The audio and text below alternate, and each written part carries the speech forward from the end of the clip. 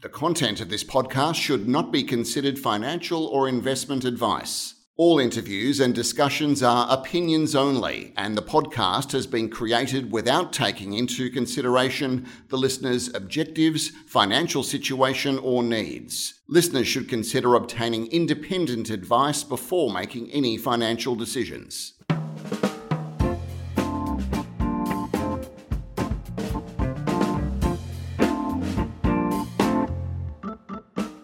Hi, this is Barry Fitzgerald, Garimpeiro columnist for Stockhead.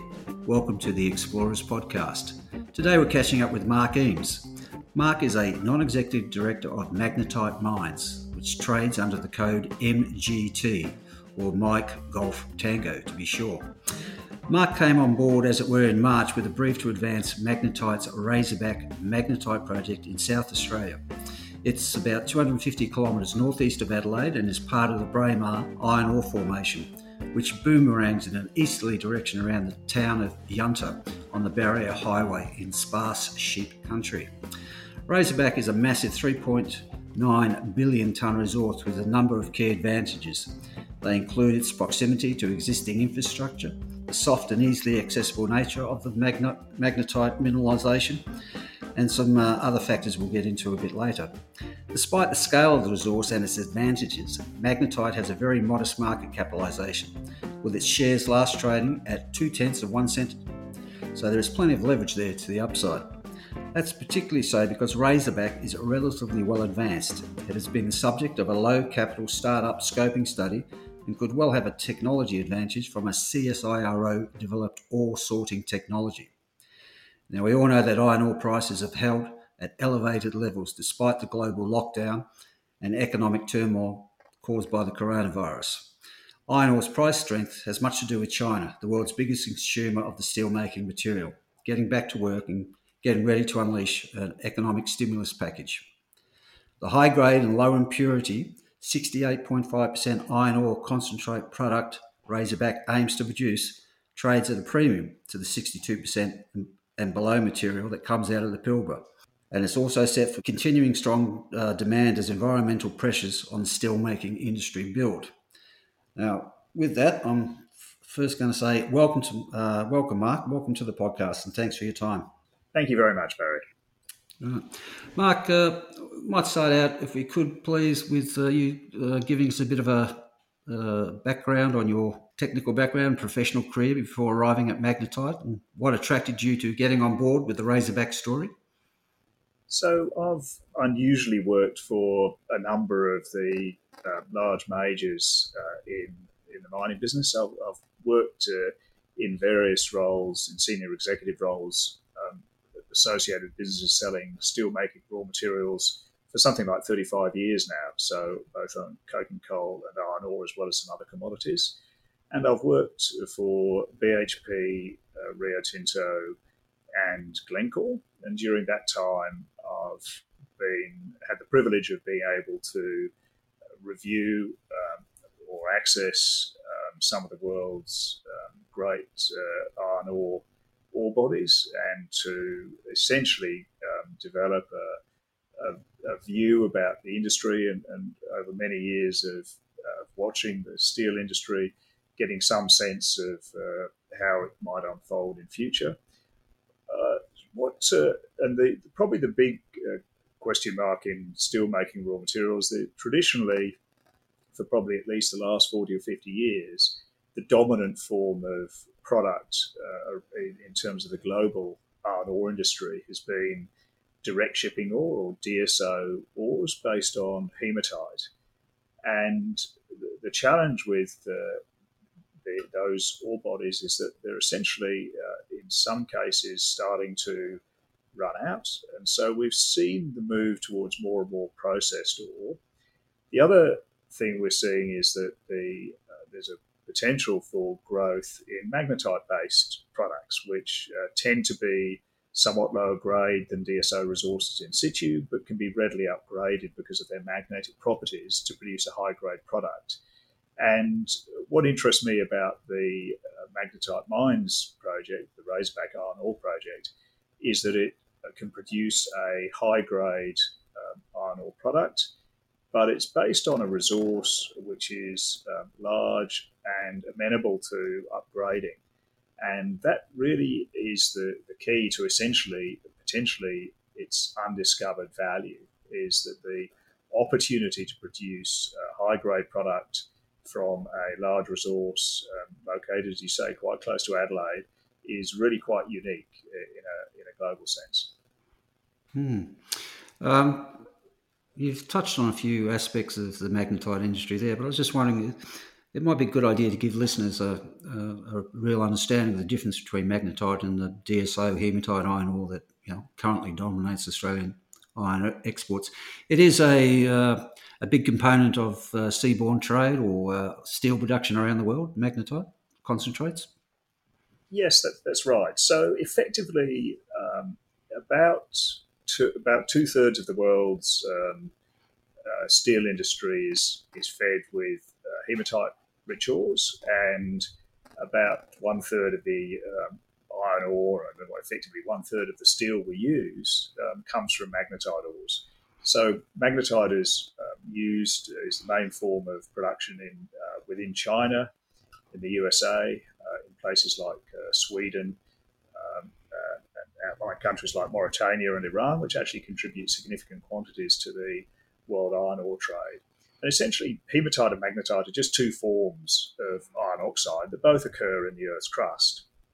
And the hematite ores, in very rare locations in the world, are concentrated in very high-grade resources. So essentially, you find in a small number of places in the world quantities of direct shipping ores. And obviously those ores tend to have an advantage if they can be produced at reasonable grade, because they don't require any processing. They're relatively cheap to mine.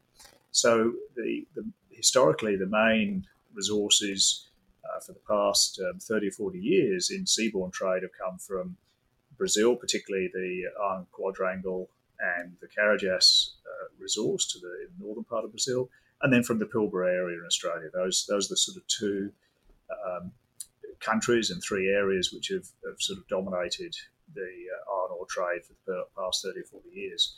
However, magnetite has still continued as a product. A number of operations continue to produce high-grade ores and concentrates. And we've seen a number of developments in the past few years where people have brought on new magnetite resources. And so that's as the DSO resources run out in the Pilbara. So essentially the trend over time is both in the Pilbara and in Brazil that grades are declining.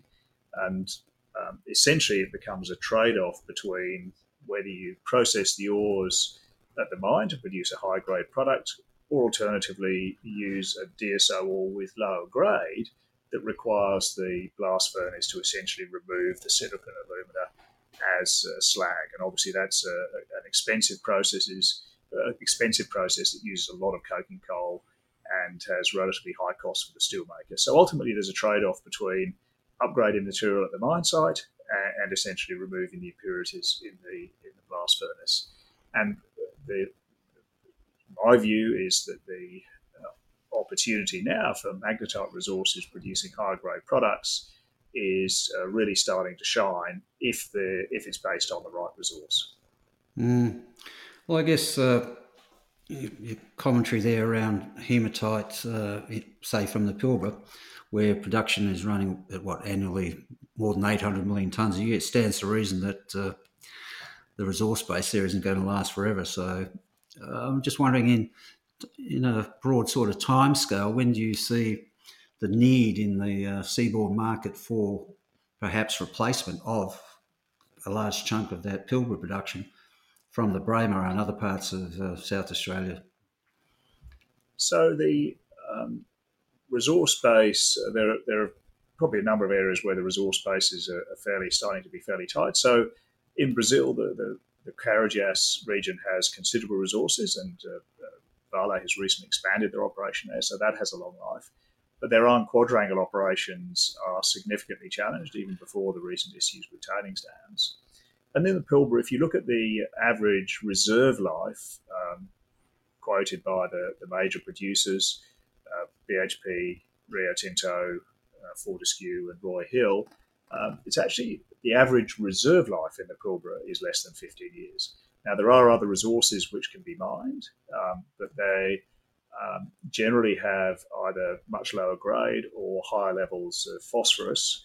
And so the time frame, the window, if you like, for new producers is certainly in the next 5 to 10 years. And that is really the opportunity for magnetite producers to enter into the market. And we're in an unusual situation right now that other than BHP's South Flank operation, which is a direct replacement for their BHP's Yandi mine, which is currently being constructed, there are currently no new large-scale DSO mines in construction anywhere in the world. So that's where the opportunity for these new magnetite resources to enter into the market is created. Okay. Overlaying all that, what's your take on the iron ore market going forward? Some would say we've arrived at peak steel. Is that the case? And what does it mean for a project like Razorback? It's interesting, and I certainly don't claim to know more about the iron ore market than anybody else. But it's interesting when you look at long-term trends in steel production. The US and the UK took about a century from their initial industrialization to reach peak production. It then took about 14 years for Japan to reach an initial peak, although there was actually a second peak somewhat later. And China also followed a very rapid trajectory. But history tells us that when peak steel is reached, steel production tends to be fairly persistent. And so you certainly don't expect, I certainly don't expect steel production in China to reach a sharp peak and then decline dramatically. So that's the first sort of comment, is that peak steel doesn't necessarily mean a sudden decline after peak steel. Second point is that it's notoriously difficult to pick when a country is going to, if you like, become saturated and therefore its steel production stabilizes.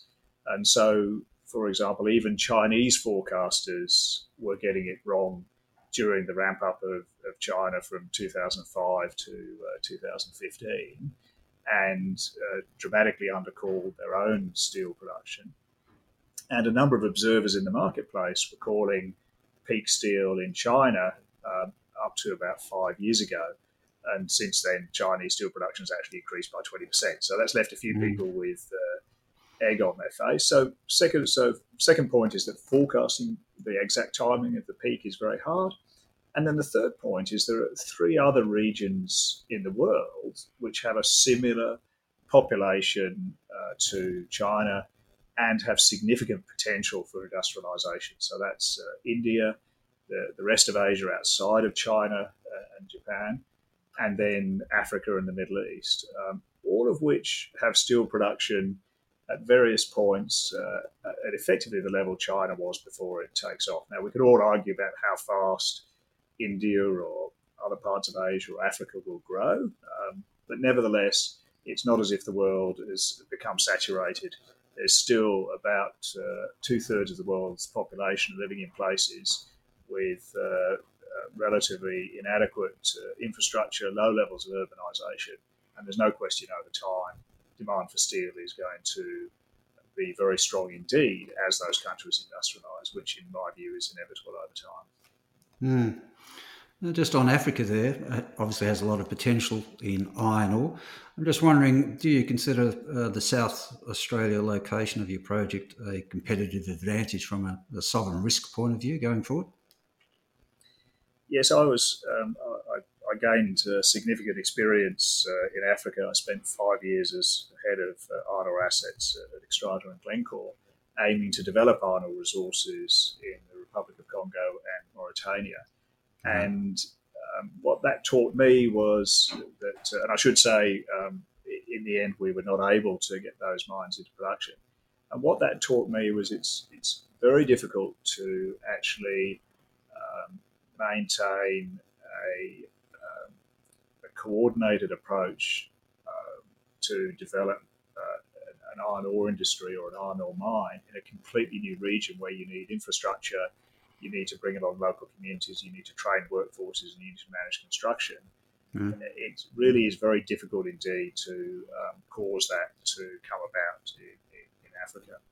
And there's actually been a very long history of iron ore production in Africa. So obviously South Africa itself, the Anglo operations there and the Asmang operations have been producing for many years. But it was interesting during the last boom, we did see some iron ore come out of places like Sierra Leone and Liberia, but it tended to be essentially restarts of operations that had previously been in business. And we have yet to see a completely new successful greenfields operation developed in Africa. Of course, lots of people have been trying, and there's some excellent, some truly outstanding iron ore resources in Africa.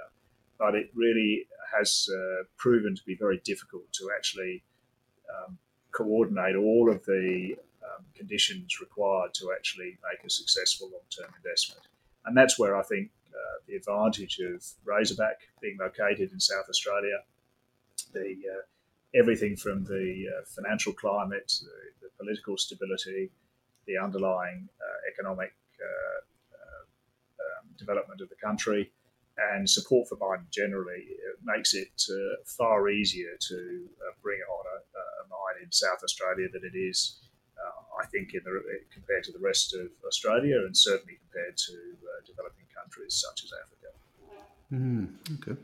Now, unfortunately, under ASX rules, you can't give us the nuts and bolts of the scoping study, I think it was done last year, into a starter project at Razorback.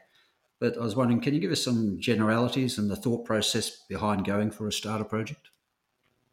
Yes, so the Razorback has been known about as a resource for quite some time. Since the 1950s, the state government actually did some early exploration there. But it really only became talked about as a potential prospect in the last 10 years or so in terms of a major development. And the initial plans that were developed in the middle of the iron ore boom were based on a very large capital cost development using slurry pipelines to transport material, using desalinated seawater to process the material. And the total capital was required was of the order of billions of dollars. And while that was technically feasible, I mean, it's certainly true, I think, had the capital been invested, the iron ore would have flowed.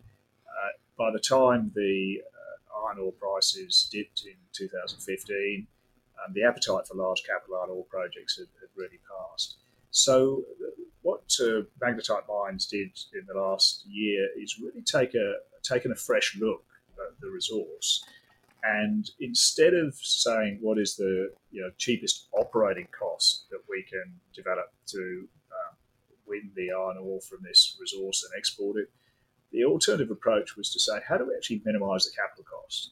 So how do we actually make sure that we can get iron ore on a ship, but for essentially a low capital cost? And the way that developed was then led to consideration of a stage development, so a much smaller scale operation using existing infrastructure, roads, rail and port, to effectively export the material, a high-grade product, at relatively low cost. And so the design of the scoping study was to test whether that was feasible, whether it was actually possible for that stage development to generate attractive numbers.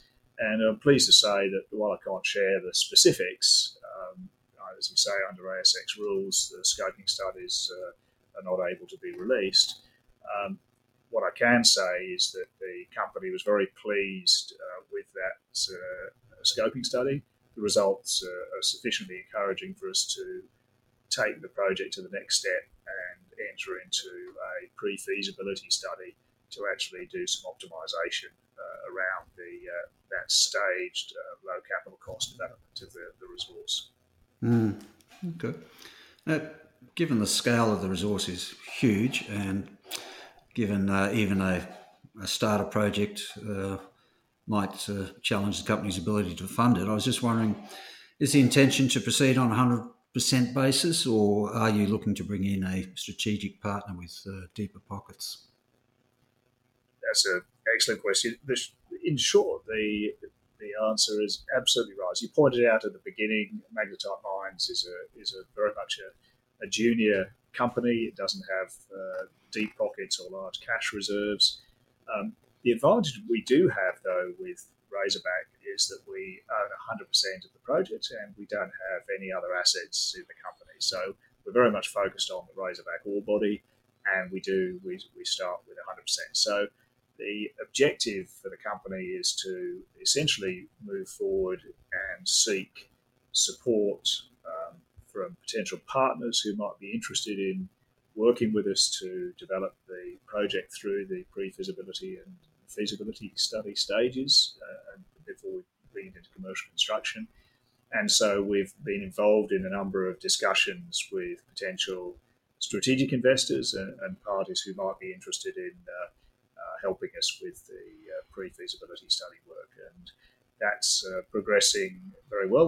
While we've obviously all been affected by the current conditions around the world, we've had a number of encouraging conversations, and we continue to discuss the option of taking the project forward with strategic partners. Okay. So you're able to just outline for investors likely news flow in the coming 12 months or so? Yeah, so we've got the first part we've just talked about briefly, which is there is potential for some of these discussions we're having to give rise to some positive news. That, of course, is going to be very helpful. In the meantime, however, we are actually progressing ourselves. So Magnetite Mines currently has a fundraising underway, which is going to enable us to start the pre-feasibility study work. And what that is aiming to do is we're looking at splitting the pre-feasibility study into two parts. The initial part will be to look at areas where, for a relatively small amount of effort, we can significantly de-risk or enhance the value of the project. So, with that focus, the funds we're raising at the moment will be in part invested in potentially additional small-scale drilling to prove up higher-grade sections of the resource. We'll be looking at testing the ore sorting technology, for which we've have an agreement with the commercial promoter next door, and that has the potential to have a transformational impact on the project. And the third part is we'd like to do some more mining and processing studies, which we think, with a focus again on selective mining, selective processing, we can actually enhance the mass recovery and further improve the underlying project economics. So that's the potential for news flows, both from the fundraising discussions with partners, but also as we advance some of these key technical areas in the project. We do expect to be able to update investors on the progress, and we obviously expect that progress to be very positive. Right, okay. Well, there we have it. An exciting story, one to watch as South Australia stakes its claim to become a producer of iron ore concentrates in the years to come, and it sounds like Magnetite will be at the forefront of that. So all the best with that, and thanks for your time today. Thank you too, Barry. Much appreciated.